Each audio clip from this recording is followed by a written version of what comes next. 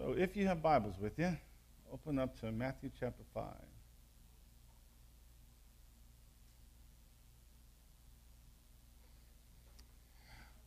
Matthew chapter 5. I'm going to begin a new series of messages today on the Beatitudes. Last week I completed a series of 4 messages on the topic of freedom.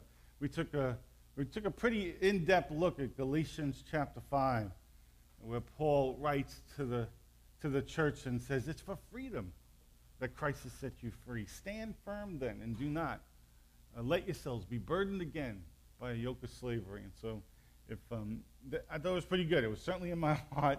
And if you're interested in listening to those, you can go to our church website, thebridgelongisland.com. Made a couple of little changes. The hosting company that we use for our website, they're constantly adding little updates and upgrades, and so I was able to change the video page a little bit. So now it kind of looks like when you go to the sermon page, and then there's the whole list of sermons, the videos are there as well. And I've got videos from about 5 different speakers that I think are inspirational, that challenged me, and some that we've talked about here before. So there's a video page. You can check that out on the website. Updated that this week.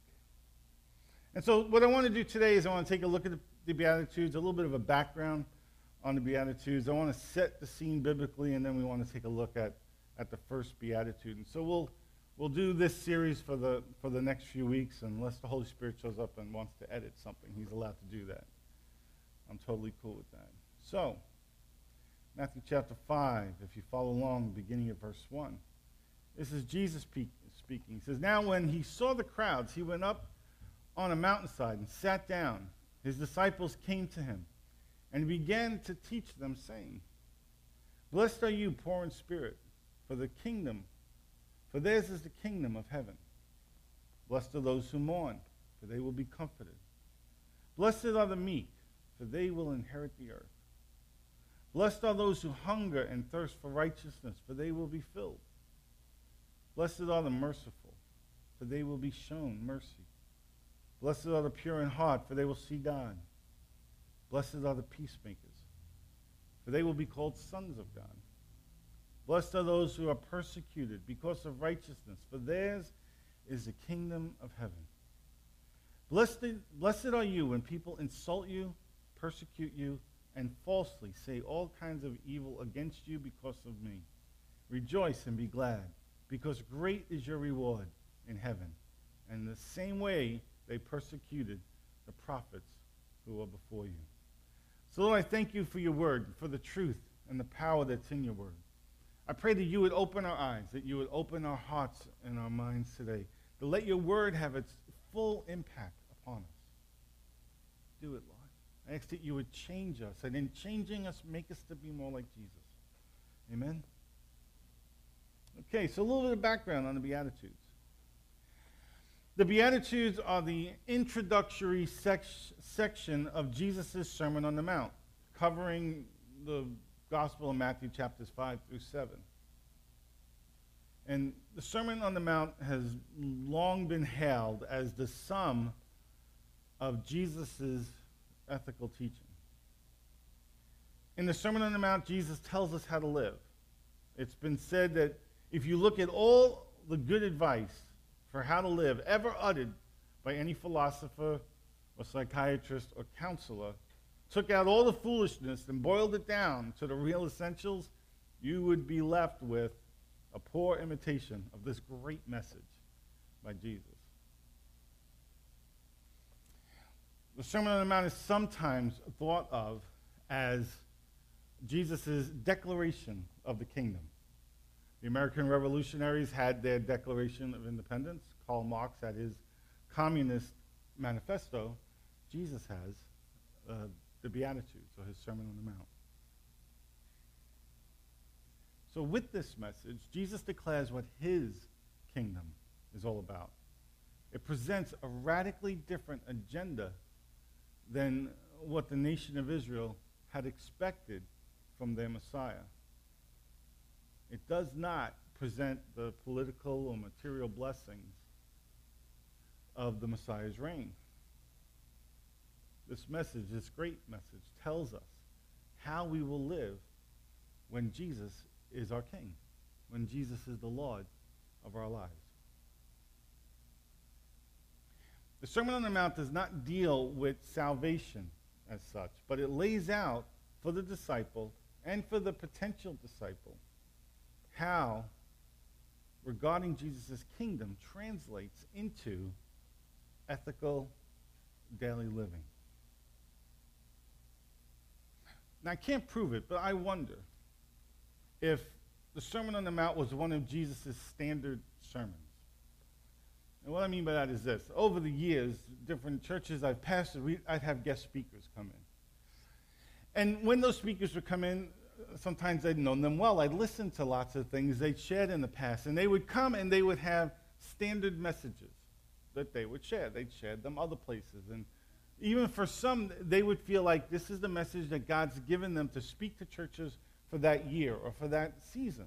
And some of you guys have probably experienced it as well. You hear someone speak or you listen to a tape of theirs and then you see them in person and they have the same message. So it's not uncommon for people who speak publicly for a living to have a standard message. Ministers do that. Certainly politicians, they call it a stump speech, right? They go from location to location, and everywhere they go, they got the same standard message. I can't prove this, but I wonder if this, because of the significance of it, the weightiness of it, the foundation that it lays, if this was one of Jesus' standard messages, that he would go from place to place and this is what he would speak. It seems to be the core of his message. It's a simple proclamation of how God expects us to live.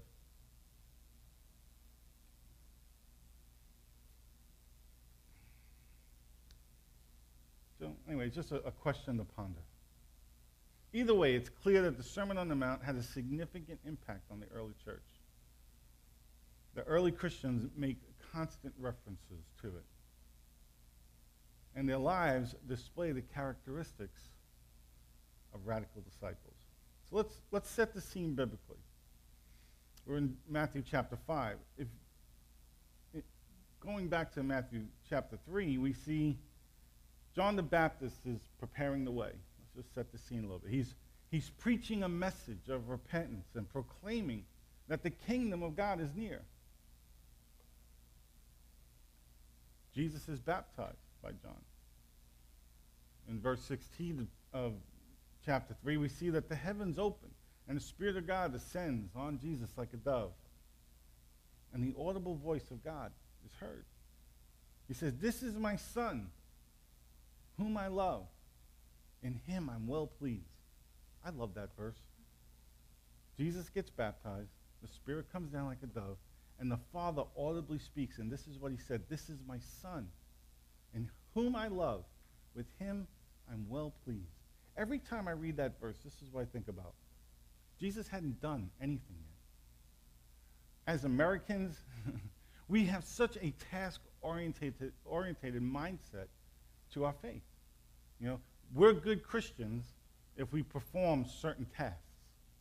I was talking to a friend not long ago, and they were saying to me how they don't have much of an appetite for all the disciplines that they followed earlier on in their Christian walk. They just don't seem to have life on it right now. And they remembered some of my things I've taught them in the past about go where the life is. You guys have heard me say that, right? Go where the life is. Well, what happens when the 5 or 6 things that you normally do, that you associate, the different tasks that you associate with being a Christian, you can't find life on any of those things. And my challenge was this. I said, what if the Father wants a relationship with you that's not task-orientated? What if he just wants to be with you? And it's not how well you play your guitar that day, or it's not how many chapters of the Bible you read that day, all the good things, right? What if it's just being together and not doing together? That's what I love about this verse here in chapter 3, verse 16. This is what the Father says about Jesus. "This is my Son, whom I love. With him I'm well pleased." Jesus hadn't done anything yet. He hadn't preached any messages. He hadn't healed the sick. He hasn't raised the dead. He hadn't multiplied food. He'd done nothing. Nothing. But the Father's pleasure is on him. The Father publicly announces, the audible voice of God comes and says, "I love him." Why? Not because of what he'd done, but because of the relationship. He didn't say, this is my servant whom I love and whom I'm well pleased. He didn't say, this is the Messiah he hadn't gone to the cross yet. He hadn't suffered. He hadn't been whipped. He hadn't been crucified. He hadn't raised from the dead yet. The Father's love and pleasure was based on this. The first words he says, this is my son. It's relational. It's not task-oriented. And in that place of relationship between father and son, there's great love. The Father's great love and the Father's great pleasure. And that's how he feels about you. He loves you because he was made to love and he made you to be loved. He loves you because he's your father and you're his son and his daughter. Whether you can perform or not perform. I tried to use this example with my friends. I said, what if some horrific accident took place with a loved one that you had, and they couldn't perform anymore? They couldn't take out the trash or clean their room or go to work. Would you still love them? Would your love for them change at all if they couldn't perform all the tasks that you normally, and even justifiably, expect them to perform? Would you still love them? And the woman looked at me and she was like, of course I would still love them. That's how God looks at us. His love for us isn't based upon how well we jump through the hoops that the church has created for us to jump through. God didn't come so we would have a task-oriented relationship. He came that we would have a love-oriented relationship with him. And it's established from the very beginning of Jesus' ministry. The Father speaking to his Son, this is my Son, in whom I'm well pleased, whom I love. It was on the basis of relationship and not on the basis of performance. Now, none of that was in my notes. That was a freebie. I love that verse, verse 17 of Matthew 3. But again, setting the stage, we go on to Matthew 4, and Jesus is led by the Spirit, the scripture says, into the desert to be tempted by the devil. Anybody here ever had a desert experience? You ever been in that wilderness place? You ever think that sometimes you're there not because you've done something wrong, not because you're being punished? Jesus never did anything wrong. He was sinless, right? The Father just expressed his great love for him, his great pleasure in him. And then the Word of God goes on to say that he's led by the Spirit into the desert. Sometimes it's the Spirit who leads us into those dark places, those wilderness places. Or as St. John of the Cross would refer to it as the dark night of the soul. The dark night of the soul isn't punishment. The dark night of the soul isn't consequences. Sometimes it's divine appointment. It's just a process. It's just part of the journey. To get you from here to where he wants you to go, there's a desert in between. And it's necessary to walk through it. So after resisting the devil in Matthew chapter 4, he resists him 3 times. Jesus comes out of the desert after his 40 days, and he preached. And he carried on where John the Baptist had led off. He said, repent, for the kingdom of heaven is near. And he began calling disciples, starting with Peter and Andrew, James and John. He told them, come follow me, and I'll make you fishers of men.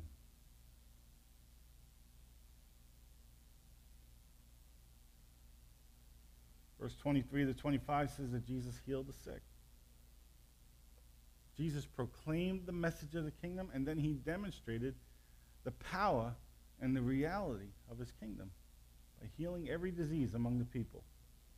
All who were ill with various diseases, those who suffered with severe pain, the scripture says, the demon-possessed, those having seizures, paralyzed, he healed them all. And as a result, large crowds throughout the region followed him. And this brings us to chapter 5. Jesus starts his ministry. He gets baptized. He goes through this wilderness experience. He preaches the message of the kingdom. He demonstrates the power of the kingdom. And now there's a crowd. There's a whole bunch of people here. A whole bunch of people following him. And now he's going to give them this significant message, this proclamation of the kingdom, this core message of his. I love how the Message, Peterson's paraphrase of scripture, I like how it describes, verses 1 and 2 in chapter 5. It says, when Jesus saw his ministry drawing huge crowds, he climbed a hillside. Those who were apprenticed to him, the committed, climbed with him. Arriving at a quiet place, he sat down and taught his climbing companions. This is what he said. I like that it said he sat down and taught, because I like to sit down and teach. I do. I want to be like Jesus.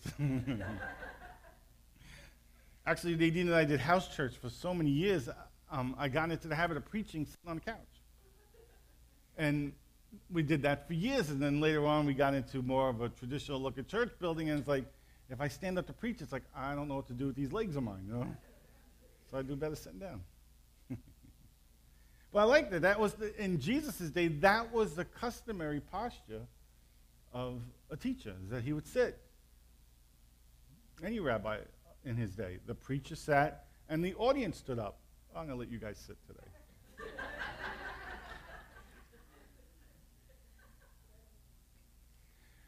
So I'd like to take a look at the Beatitudes from this position, take this angle on it. That the Beatitudes represent the character of kingdom citizens.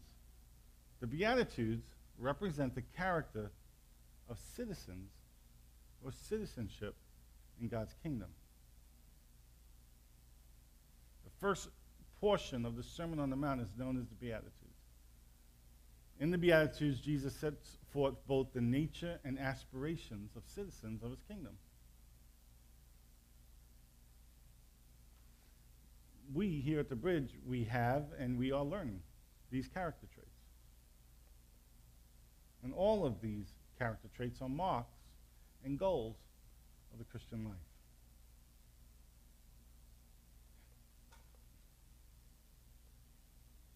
It's really not as if you could major in one of the Beatitudes to the exclusion of the others, as in the case of spiritual gifts. Many people, the Beatitudes are different than giftings.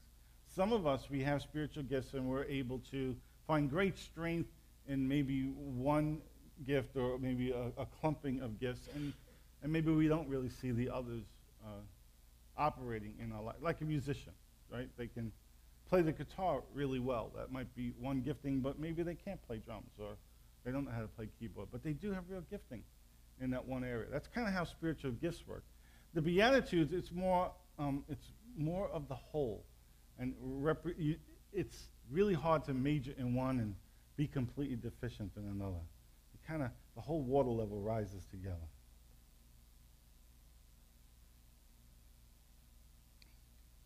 I've heard it said that if you meet one who claims to be a Christian but displays and desires none of these traits in the Beatitudes, you may rightly wonder about their salvation, because they do not have the character of kingdom citizenship. But if they claim to have mastered all of these attributes, you might want to question their honesty. The word beatitude itself comes from the Latin beatitudo, meaning happiness. Beatitude means the blessings, but it can also be understood as giving the believer his attitudes, the attitudes he should be. It reminds you of a title of a book written years ago by Robert Schuller. It was 1995. He wrote the book based on the Beatitudes, and he called them the Be Happy attitudes. That's a pretty good take on what the word beatitude means.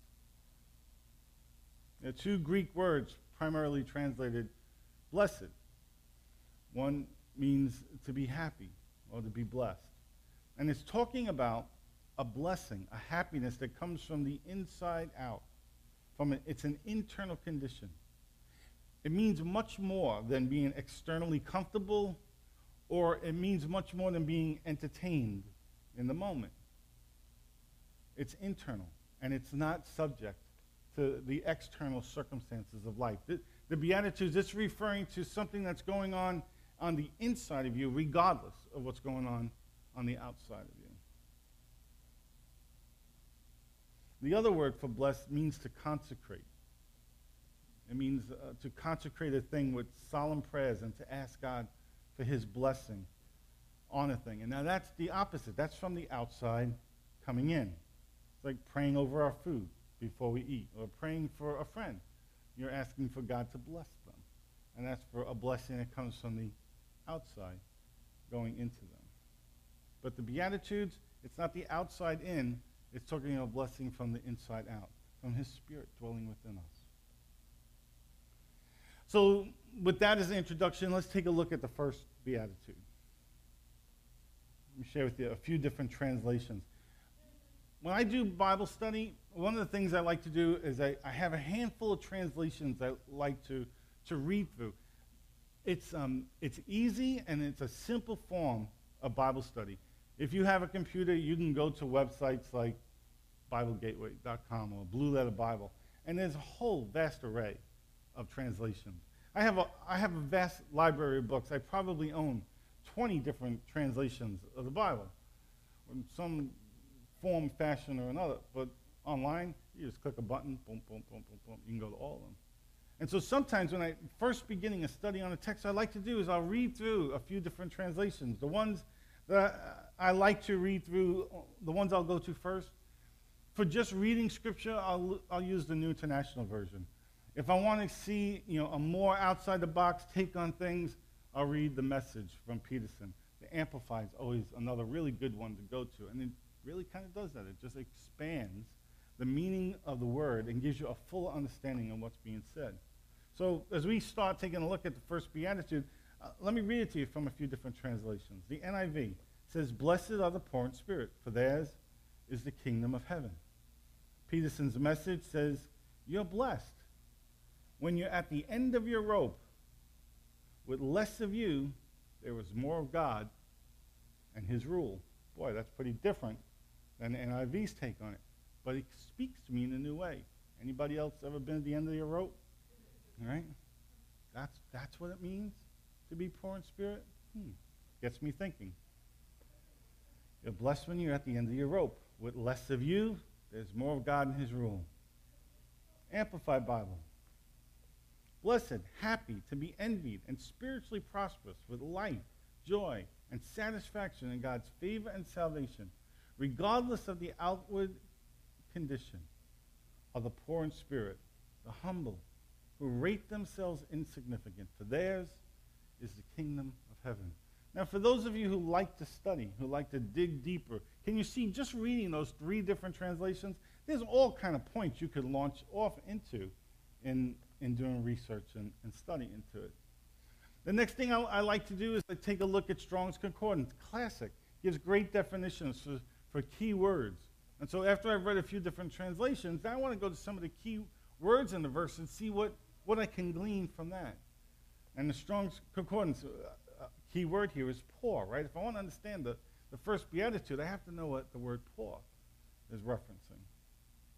And here, there's a few different definitions. It says a beggar, from the root word to crouch, as a beggar asking for alms, asking for help. It means to be helpless or powerless to accomplish something in and of ourselves. Now I'm starting to think. I'm starting to make connections in my brain between what the Father proclaimed over Jesus at his baptism and how it's on the basis of relationship and not on the basis of task. Because what we're talking about here is someone who's powerless and someone who's helpless. We have much lower expectations of that person, don't we? And the Scripture's saying that it's blessed is the person who's poor in spirit.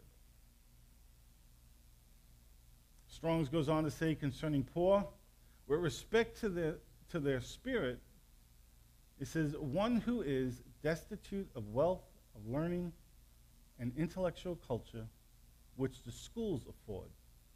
Men of this class most readily give themselves up to Christ's teaching and prove themselves fitted to lay hold of the heavenly treasure. It denotes the humility as referenced in the Amplified Bible. So that's poor. Another key word in this text is spirit. Blessed are the poor in spirit. And what's meant here is the Holy Spirit, referring to breath or wind, the third person of the Trinity, or the spirit of a person. It's interesting to note that here Jesus uses the word pneuma, spirit, meaning our conscience, that place of communion with God, wisdom, as opposed to the word suke, which would be the soul, which would be our own mind, will, and emotions. The kingdom is spirit and not soulish. And it belongs to those who are humble in spirit. So, if we have the Spirit of God on us, if we have great measures of the Spirit of God on us, if the Spirit of God is working mightily and powerfully through us, then one of the true signs that it's the Spirit, if I'm understanding this, would be humility. No? So blessed are the poor in spirit, theirs is the kingdom. And the kingdom here is referring to royal power, dominion, and rule, the territory that is subject to the rule of a king. Here in the New Testament, it refers to the reign of the Messiah. And when it uses the word heaven, it's speaking about the seat of order, of things eternal, and consummately perfect, where God and other heavenly beings dwell. So here we have the condition to be poor in spirit. It's the first characteristic of kingdom citizenship. So let me tell you what I believe what poverty in spirit is not. Being poor in spirit is not man's confession that he is by nature insignificant or personally without value. This is not saying that, because that would be untrue. Scripture says that we're fearfully and wonderfully made, that we're created in the likeness of God, and that we're the objects of his extravagant love. So we can't be worthless, right? We can't be of no value. We were of enough value to him that Jesus came and gave his life for us. We are priceless and precious. The Heavenly Father looks at us in the same way that we would look at our children, right? I'll never forget the day I first laid eyes on our firstborn. I just exploded with love for her, right? If somebody were to try and convince me in that moment that she was worthless, I'd have taken them down, you know? Of course we're not worthless. Of course we're not of little value. There was a story online this week that said scientists were doing new studies, and even with all their search for extraterrestrial life somewhere in the universe, they said that it's possible that we are the only life, the only intelligent life at this level of development anywhere in all the universe. That was astounding. That's incredible. That God would create all of this just for us, so that we could dwell in it. Wow. That doesn't sound worthless. That sounds priceless beyond priceless to me. That would denote his incredible extravagance. Okay. So even if there is life out there somewhere else, I'm thinking that's at least a possibility. But they are so far away that we've never found them yet. And that still speaks of an amazing extravagance of his incredible love for us. We're not worthless. Poverty in spirit doesn't mean that you're worthless. Poverty of spirit is not self-hatred. And poverty of spirit cannot be artificially induced by self-hatred.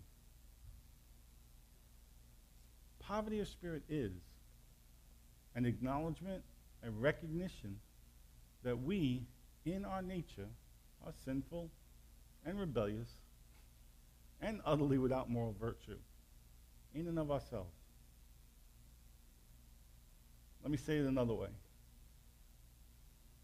That being poor in spirit is recognizing that we have no spiritual assets. We know and admit that we are spiritually bankrupt in and of ourselves. When I came to God, I brought nothing to the table It wasn't like, well, okay, let's negotiate a partnership. I recognize that you bring 60% of the table, but hey, I'm bringing 40% of the table, and we'll work out a deal. You know, it's like we came to the negotiating table, and I'm bankrupt. I have nothing, he has everything. And he says, I want to make you mine, and all that I have is yours. That's a pretty good deal. Having poverty in spirit, being poor in spirit, is recognizing that we come to the table with nothing. And all we offer him is us. And he offers us him. That's a good deal. Apart from him, John 15:5 says we can do nothing, right? John Calvin describes poverty in spirit as being as an inward humility and being emptied of the confidence of the flesh. With the word poor,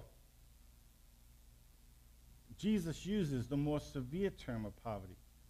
It indicates someone who must beg for whatever they have or get. And they're at the mercy of the giver. We're at the mercy of the great giver.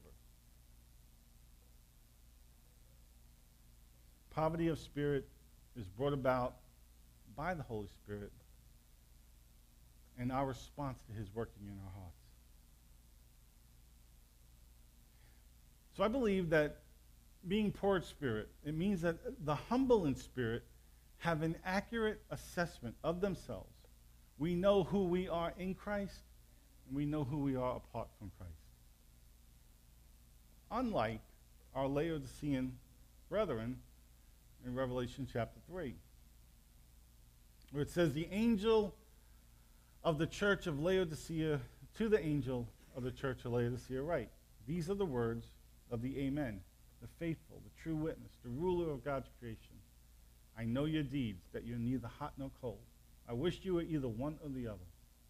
So because you are lukewarm, neither hot nor cold, I'm about to spit you out of my mouth. You say I'm rich, I've acquired wealth, and do not need a thing, but you do not realize that you're wretched, pitiful, poor, blind, and naked. I counsel you to buy from me gold refined in the fire, so you can become rich, and white clothes to wear, so you can cover your shameful nakedness, and salve to put on your eyes so you can see. Those whom I love I rebuke and discipline, so be earnest and repent. Here I am. I stand at the door and knock. If anyone hears my voice and opens the door, I come in and eat with him, and he with me. To him who overcomes, I will give the right to sit with me on my throne, just as I have overcome and sat down with my Father on his throne. He who has an ear to hear, let him hear what the Spirit says to the churches. May we never be lukewarm. May we never be so blind and miss it so badly. Humility will keep us out of that mess. And if we find ourselves in a mess, humility gets us out of it. To be poor in spirit,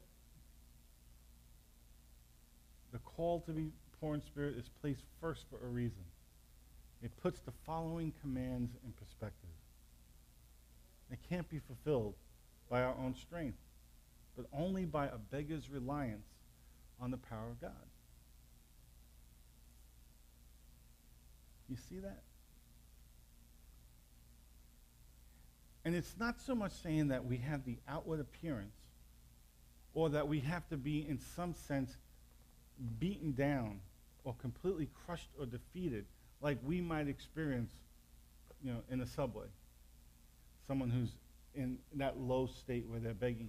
But the mindset coming before God, that level of humility that says, I'm powerless without you. I'm bankrupt without you. All we have, all he has is ours. It's all welcome to us. But to be poor in spirit, to be blessed for being poor in spirit, is to have that mindset that in and of myself, I have nothing good to offer. we have a beggar's reliance on God's great power. And what's the blessing? The blessing is the kingdom of heaven. Those who are poor in spirit, so poor that they must beg, they're rewarded. They receive the kingdom of heaven. Poverty of spirit is an absolute prerequisite for receiving the kingdom of heaven. As long as we harbor some illusion about our own spiritual resources like the Laodiceans, I'm rich, right? We'll never receive from God what we absolutely need. The kingdom of heaven is God's dynamic rule and his reign. It's his assertive authority over the enemy. And his kingdom is not like our kingdom. It's not like the kingdoms of the world. His ways are not our ways. And his kingdom, the first, will be last, and the last will be first. It's a different kingdom. And his kingdom, the greatest, is servant of all. And to lose your life is to save it. In his kingdom, the exalted are humbled, and the humbled are exalted. And in his kingdom, the meek inherit the earth. In his kingdom, fishermen and tax collectors become apostles. In his kingdom, Pharisees are whitewashed tombs filled with dead men's bones. The poor receive his kingdom. It's a strange kingdom where his ways are not our ways.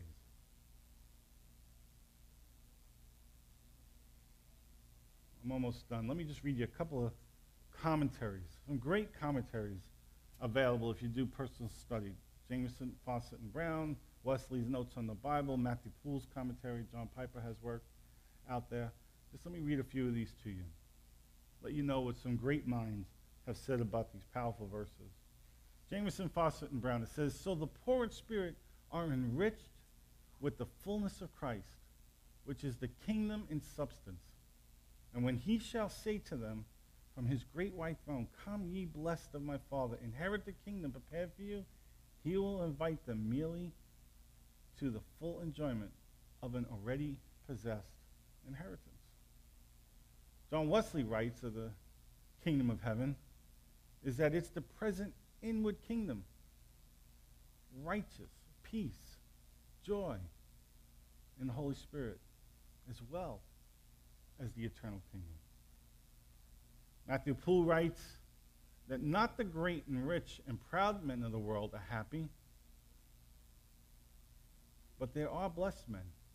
For true happiness lies not in worldly possessions, but in the favor of God and a right to the kingdom of heaven that these men have.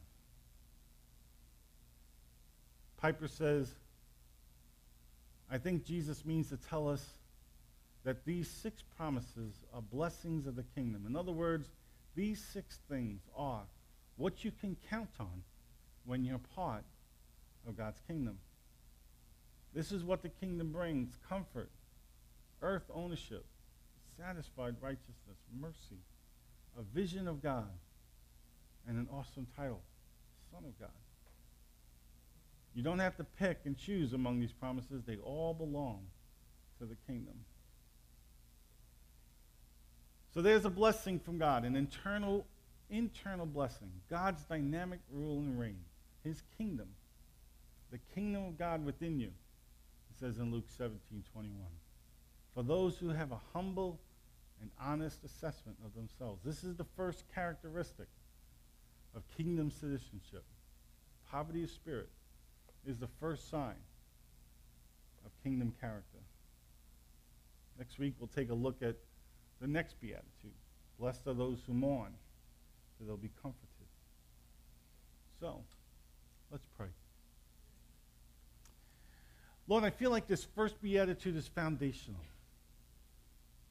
And I pray that you would work in our hearts and our minds in this very moment, that we'd get this right. That it would not be some type of religious self-hatred that we view ourselves with, but just the opposite.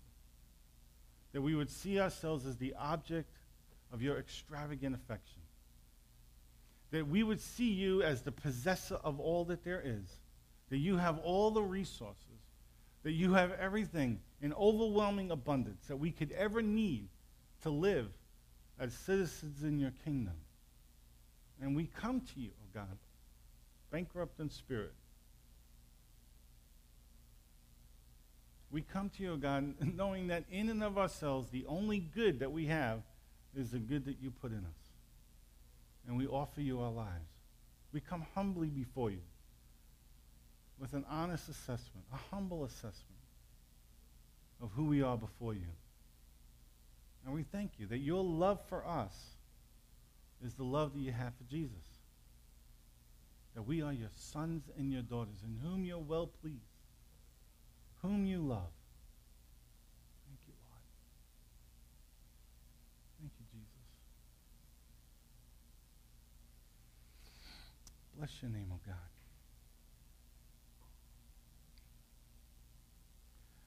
So I'd like to pray for people today. Lord, what do you want to do? What do you want to do, Lord?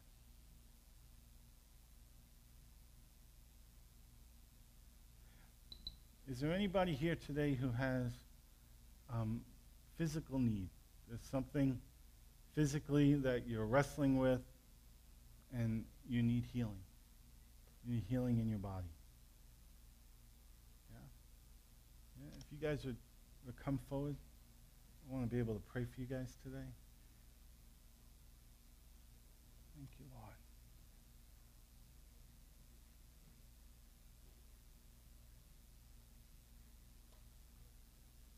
Anybody else? Anything in your body? Any kind of physical ailment we can pray for?